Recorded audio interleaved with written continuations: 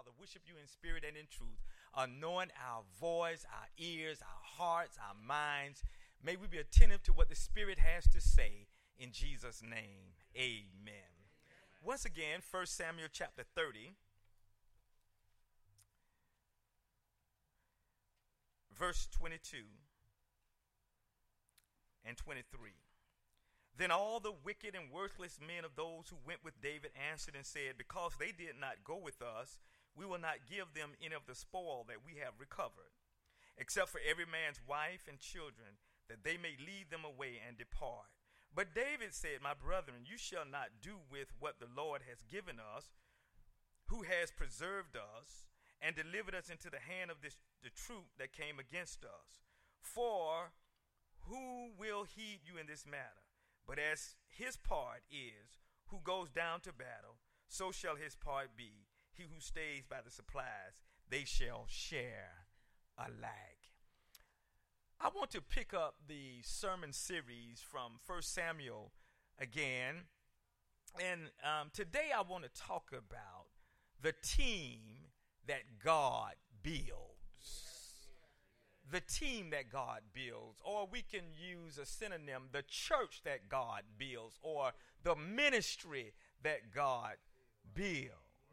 You remember the story. The Amalekites had attacked Ziklag, burned the city down, and taken David's wives and the wives of his men and his children away. And then David and his men, David asked of God, shall we pursue? And God says, yes, and you will be victorious. And so in their pursuit of the Amalekites, not knowing where they were going, they come across this Egyptian slave of an Amalekite. And David confronted him, and he told David where the Amalekites were camped out, and he asked David to promise not to kill him if he told him, and David promised. And he asked David not to give him back to his master if David told him. David promised. So he took David down to the place where the Amalekites were camped. And back in verse 16 reveals that the Amalekites, get this now, were spread out all over the land. What that tells us, the writer is trying to tell us, is that they are numerous. That's what the writer is saying. When it says they're spread out all over the land, they are numerous. Now remember, David only has 400 men. Not only are they spread out over the land, but they're eating and drinking and dancing because of all the great spoil which they had taken from the land of the Philistines and from the land of Judah. It was party time. It was as Kool and the Gang would say back in the day, it's time to celebrate. They must have felt similar to MC Hammer, who said, you can't touch this. Pride and arrogance, inflated egos tend to lure people into a false world, whereas they believe because they have money, they have power, they have fame, they have fortune, they have authority, that they cannot be touched by anyone or anything. Yet, unbeknown to these frivolous fools, it was about to rain on their parade, and the lights were about to go out on their party. Because in verse 17, notice, David attacked them. And David attacked them from twilight until the evening of the next day. The Bible says not a man of them escaped except for 400 young men who rode off on camels and fled. And I thought about that thing. I said, you know, why did these 400 men get away? Why did God allow them to get away? And my belief is that God wanted 400 young voices to ride out all over the land and testify to the power of Israel's God. That with 400 men, Israel's God led them to wipe us out, except for those of us who were able to escape. David attacked them, and only 400 men, young men, escaped. Now, when the battle was fought and the victory had been won, David, the Bible says, recovered all. It reminds me of that song that says, I'll take back what the devil took from me. I shall recover it all. Everything the Amalekites had taken from David was recovered by David. And verse 18 says, so David recovered all that the Amalekites had carried away. That meant all the wives were recovered, all the sons and daughters were recovered, all the stuff of any value the Amalekites had taken away from David when they attacked Ziklag was recovered. Verse 19 concludes when the words David recovered all, concludes with the words David recovered all. But not only did David get his family back and the families of his men back and all their possessions back, they also took the flocks and the herds that had belonged to the Amalekites. And one commentator says that they probably took all of their gold and all of the silver and all of the precious metals that had been captured, been taken by the Amalekites. David got all of that. What David did was an indication of an unwritten rule of warfare, which was to the victor goes the spoils. Now watch carefully as the drama unfolds. In verse 21, David returned to the 200 men who had been so weary that they could not follow him into battle and fight for the release of their families. Those who were left waiting by the brook Besar, when they went out to meet David and to be reunited with their families, David came near them and greeted them. What a great day that must have been. David came near them and greeted them.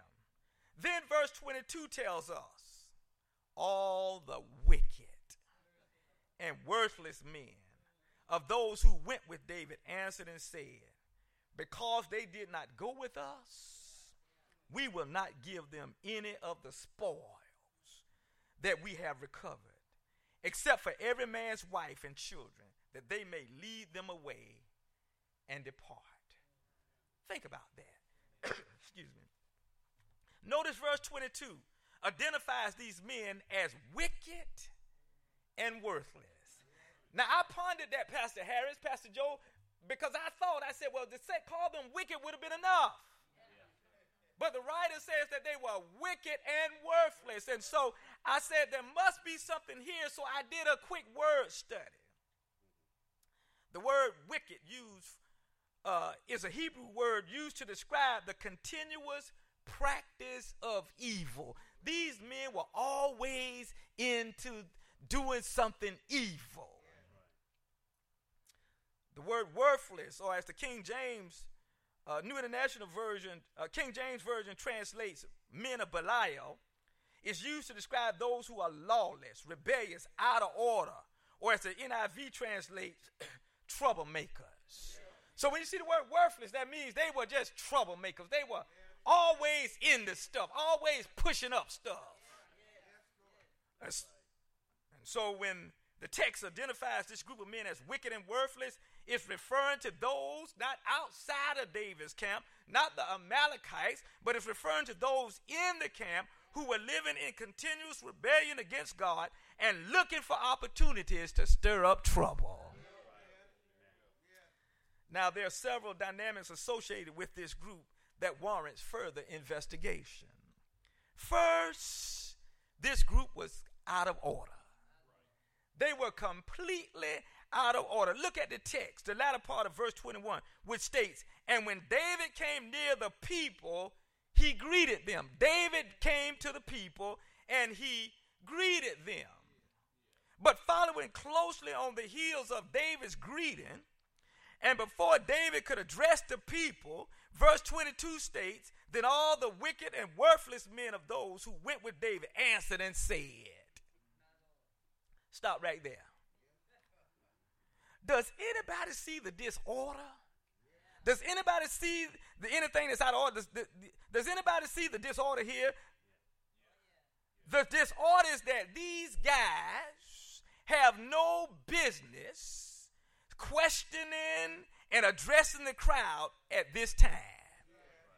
That's David's job. Do you see that in the text? David greeted the people, but before David could continue, they jumped in.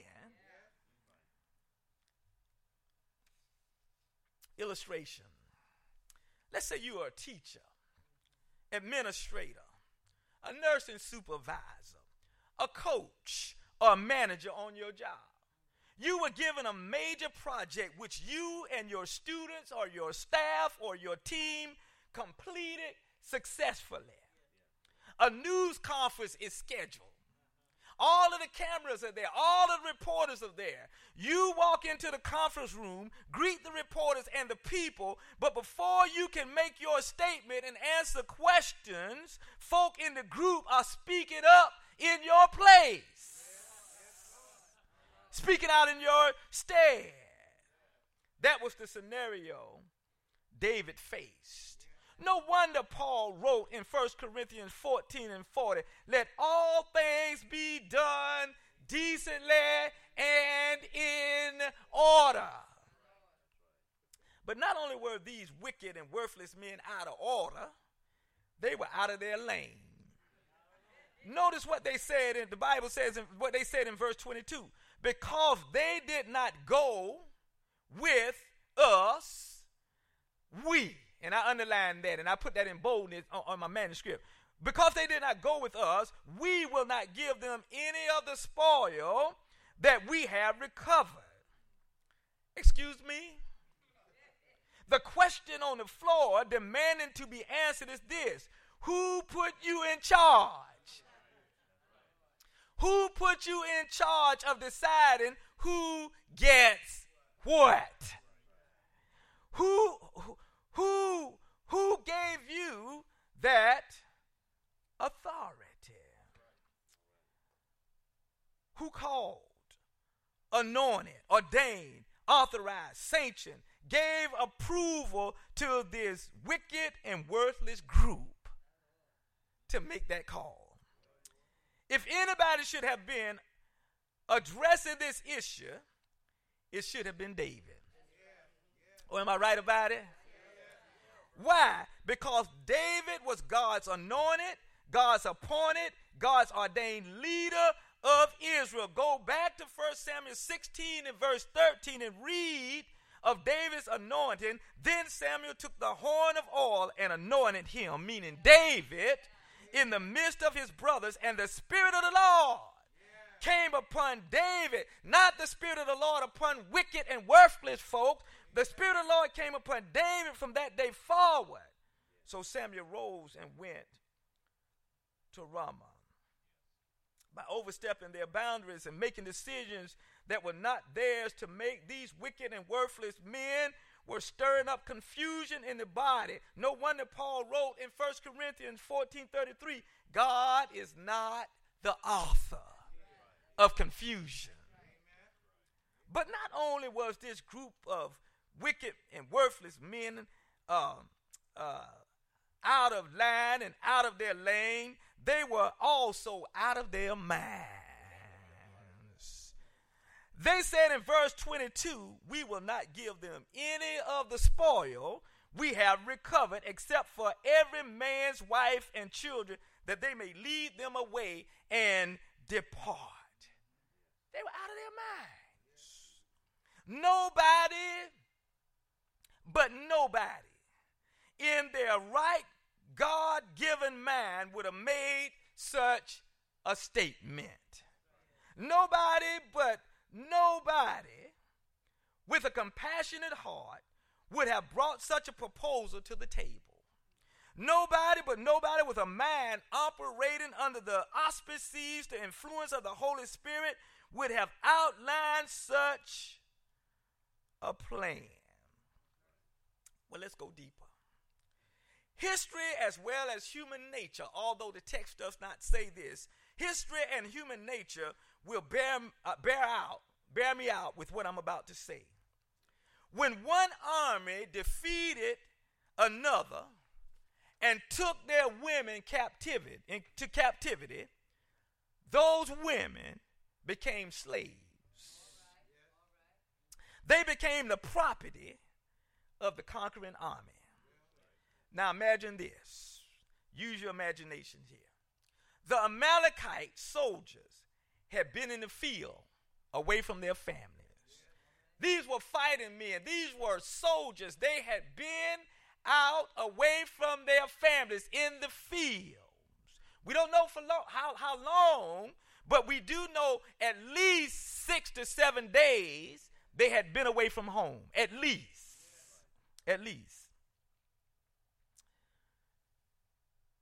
All of a sudden, they have a multitude of women in their midst. Now, mind you, these men, they don't know God. They're not trying to please God. They're not functioning on godly morals and values and ethics. They are pagans. Now, all of a sudden, they have a multitude of women, and foreign women at that, in their camp. Do you think they are sitting around all night watching TV, playing video games, or standing around the campfire singing Kumbaya? Probably not. Add to this account the fact that these guys don't know God and are not the least bit interested in living holy. The fact that many of them are young. 400 young men got away. Many of these guys are young. They are immature, and they're dealing with physical cravings, if you know what I mean. And the fact that they have alcoholic beverages to consume. Matter of fact, when David attacked them, the Bible says they were eating and drinking and dancing. Drinking meant that they were consuming intoxicating beverages. The fact that you have a group of men, some of them wild, away from home, away from their families, and now they have all of these women in their midst, sets up the potential for some real bad things to happen. Are you following me? Things like mental abuse, things like emotional abuse, things like verbal abuse, and things like physical abuse without restraint. Who's going to stop them? So it was the last thing these emotionally traumatized women and children needed to hear upon being released from captivity was that you are no longer welcome here. They were rejected by those who were supposed to love them, protect them, and provide for them. Yet what you have in the text is an example of a group of wicked and worthless men who could care less about hurting people and separating families. These were sisters, these were nieces, these were nephews, these were cousins. In fact, do you want to know what one of their major concerns was? They were concerned about money. That's it. It doesn't take rocket science to figure out that these guys did the math and came up with the formula that a split 400 ways would net them much more income than a 600-way split. So we get rid of a third, get rid of 200. That's more for us. More livestock for us, more gold for us, more silver for us, more spoils for us. The desire to increase their financial portfolios was of far greater value than keeping the group together and pressing forward with the mission. Now, my hat's off to the GHMBC family, Good Hope family, and every congregation of baptized believers in Jesus Christ who live by the ordained standard that people, don't miss this, are more important than profit. Over the years, Good Hope, over the years, you have come to understand that the proclamation of the gospel is the primary function of the church. You've made it a priority to proclaim to a sin-sick world that Jesus suffered, Jesus bled, and Jesus died on Calvary's cross to save sinners. And on the third day, Sunday morning, Jesus rose victoriously from the grave with all power in his hands. That's what you have made your priority. My hat's off to you. And I believe, after going on at this church almost 17 years, that one of the reasons God is blessing this church is because this church continues to model a ministry mindset that says telling people about Jesus and what he did for sinners is of greater value to us than raising the figures in the church bank account. Are you listening to me? This church family has consistently put its money where its mouth is by reaching out to help people who have been hurt, people who have been abused, the oppressed, the downtrodden, the downcast, the stepped over, the stepped on, the kicked to the curb, and the thrown under the bus.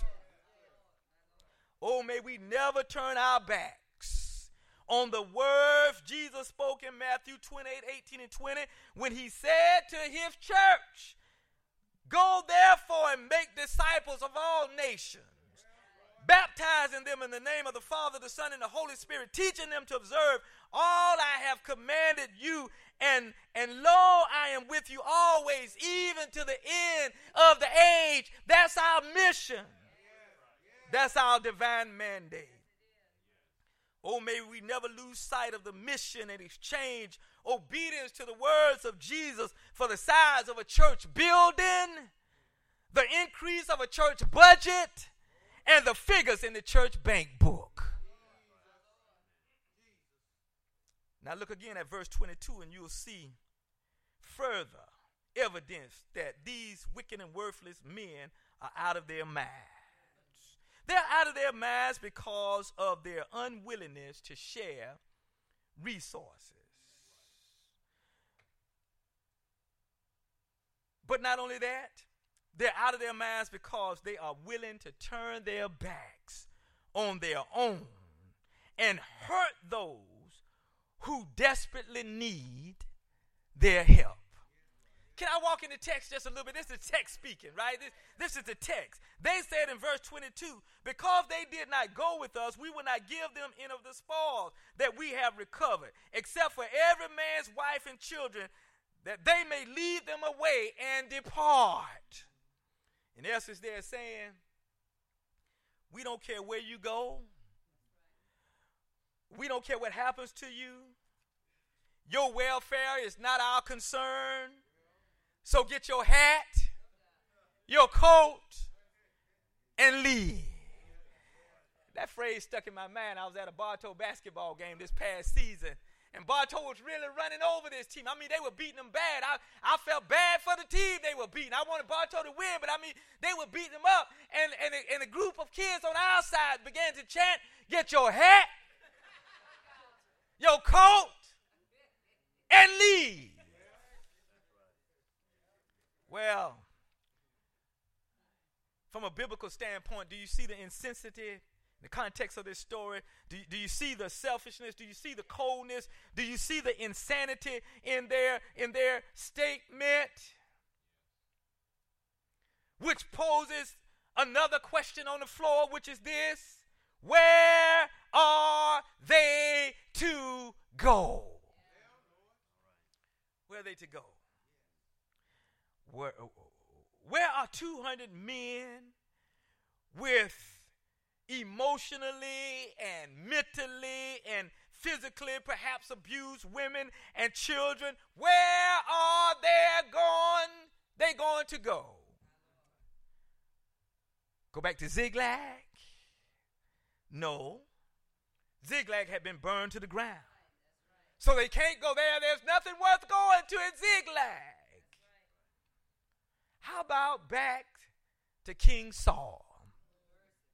No, Saul has been humiliated by them leaving and infuriated with them for abandoning him and following David. He's out to kill them, and he would kill them on sight if they went back home to Saul.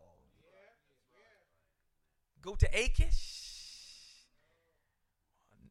No, because by now Achish and the Philistine army commanders who hated David in the first place have figured out that David and the Hebrews are not really for them, but against them, and they would execute them on the spot. And remember those 400 young Amalekites that escaped from battle with David, who are still roaming around fit to be tied? They would jump at the chance to retaliate against this small group for what David did to the Amalekites, maybe to their brothers, maybe to their fathers, maybe to their nephews, maybe to their uncles, but they were angry. So surely sending the 200 men away with their families was signing their death certificate. How gross, how greedy, how grave a proposal. But yet these men, wicked and worthless, made such a proposal. But thanks be to God for David, who, although faced with a potential crisis on his hands that could lead to heartbreak, bitter feelings, the loss of a third of his army, and even death, responds in verse 23 saying, "My brethren, you shall not do with what the Lord," get this, "has given us." David said, you didn't do it, the Lord gave it to us. Who have preserved us. David said, we didn't keep ourselves, God kept us. You said this is what we did. David said this is what God has done. And delivered into our hands the troop that came against us. David said God gave us our enemies into our hands.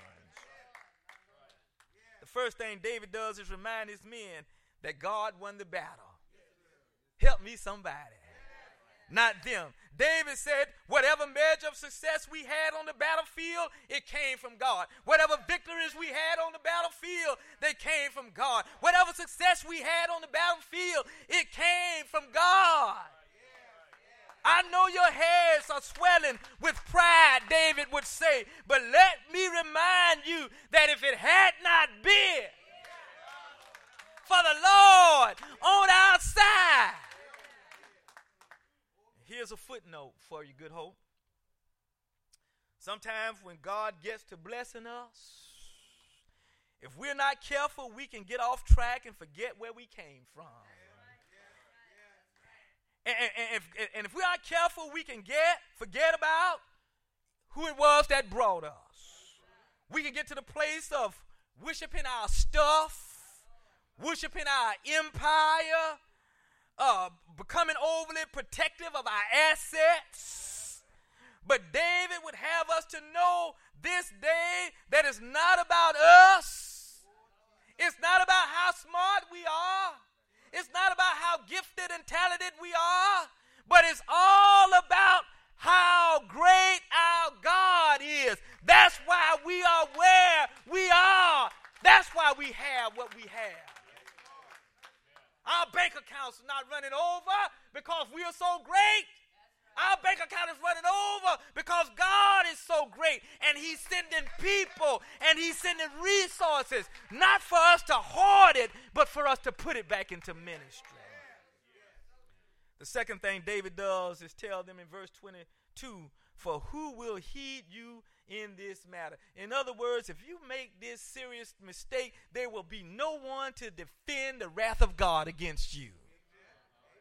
But as a part, but as his part is who goes down to battle, so shall his part be who stays by the supplies. They share alike. David said to the wicked and worthless servants, let me tell you something. God is not supporting your endeavors to cut hurting people off. Don't think that if you do it, you will have defense in this matter. If you do it, no one will heed you in this matter. God is not supporting your endeavors to cut the people off. God is not in your decision to turn your back on hurting and needy people. Although they did not go and fight with us, they are still part of our family. They are still part of our team. They are still part of our congregation. Therefore, David said, we will share. We will share alike. But wait a minute. Where did David come up with this? I mean, it sounds really good, doesn't it? Where did David come up with this idea of sharing and sharing alike? Is it David? Is it because you are en route to becoming the next king of Israel? Is it because you are anointed and appointed as our leader? Is it one of those do it because I said do it kind of deals? Where did you get this? No. It came from God's word. David was a great leader, but he knew the word. He had 5 books called the Pentateuch, the first 5 books of the Bible. David was a student of the word. That's the reason why he was able to write so many psalms. David was a student of the word. Let me show you where it came from. It came from Numbers 31:27, where God set the standard after Moses and the Israelites defeated the Midianites in battle. God said, divide the plunder into 2 parts. Notice this, between those who took part in the war, those who were actually involved in the hand-to-hand combat, those who went out to battle, and all the congregation, those who stayed home. One of the sweet things about that Haiti trip is that we're all a team. Those who were on the ground in Haiti, but those who were home praying were just as much a part of the team. Nobody can separate us. We are Good Hope Missionary Baptist Church family, team. When one hurt, we all hurt. When one is successful, we're all successful. So it was, verse 25 states, from that day forward, he, meaning David, made it a statute and ordinance for Israel to this day. So I want to conclude just with several things about the team that God builds. Just 3 things about the team that God builds. We learn that the team that God builds always keeps in mind that God did it. As a church family, we must always acknowledge that God has brought us and not we ourselves. I love the hymn that says, we have come this far by faith, leaning on the Lord, trusted in his holy word. He's never failed us yet. Whatever we have, good hope, it comes from God. No room for boasting. No room for patting ourselves on the back. No room for getting up on our high horse. No room for bragging. But it all came from God. So when people ask you, how is it you do what you do? Tell them it came from God. Secondly, the team that God builds promotes unity within the body. Let's stay together. Don't send them away. They might be hurting, but don't send them away. And third and finally, the team that God builds stands on the word of God.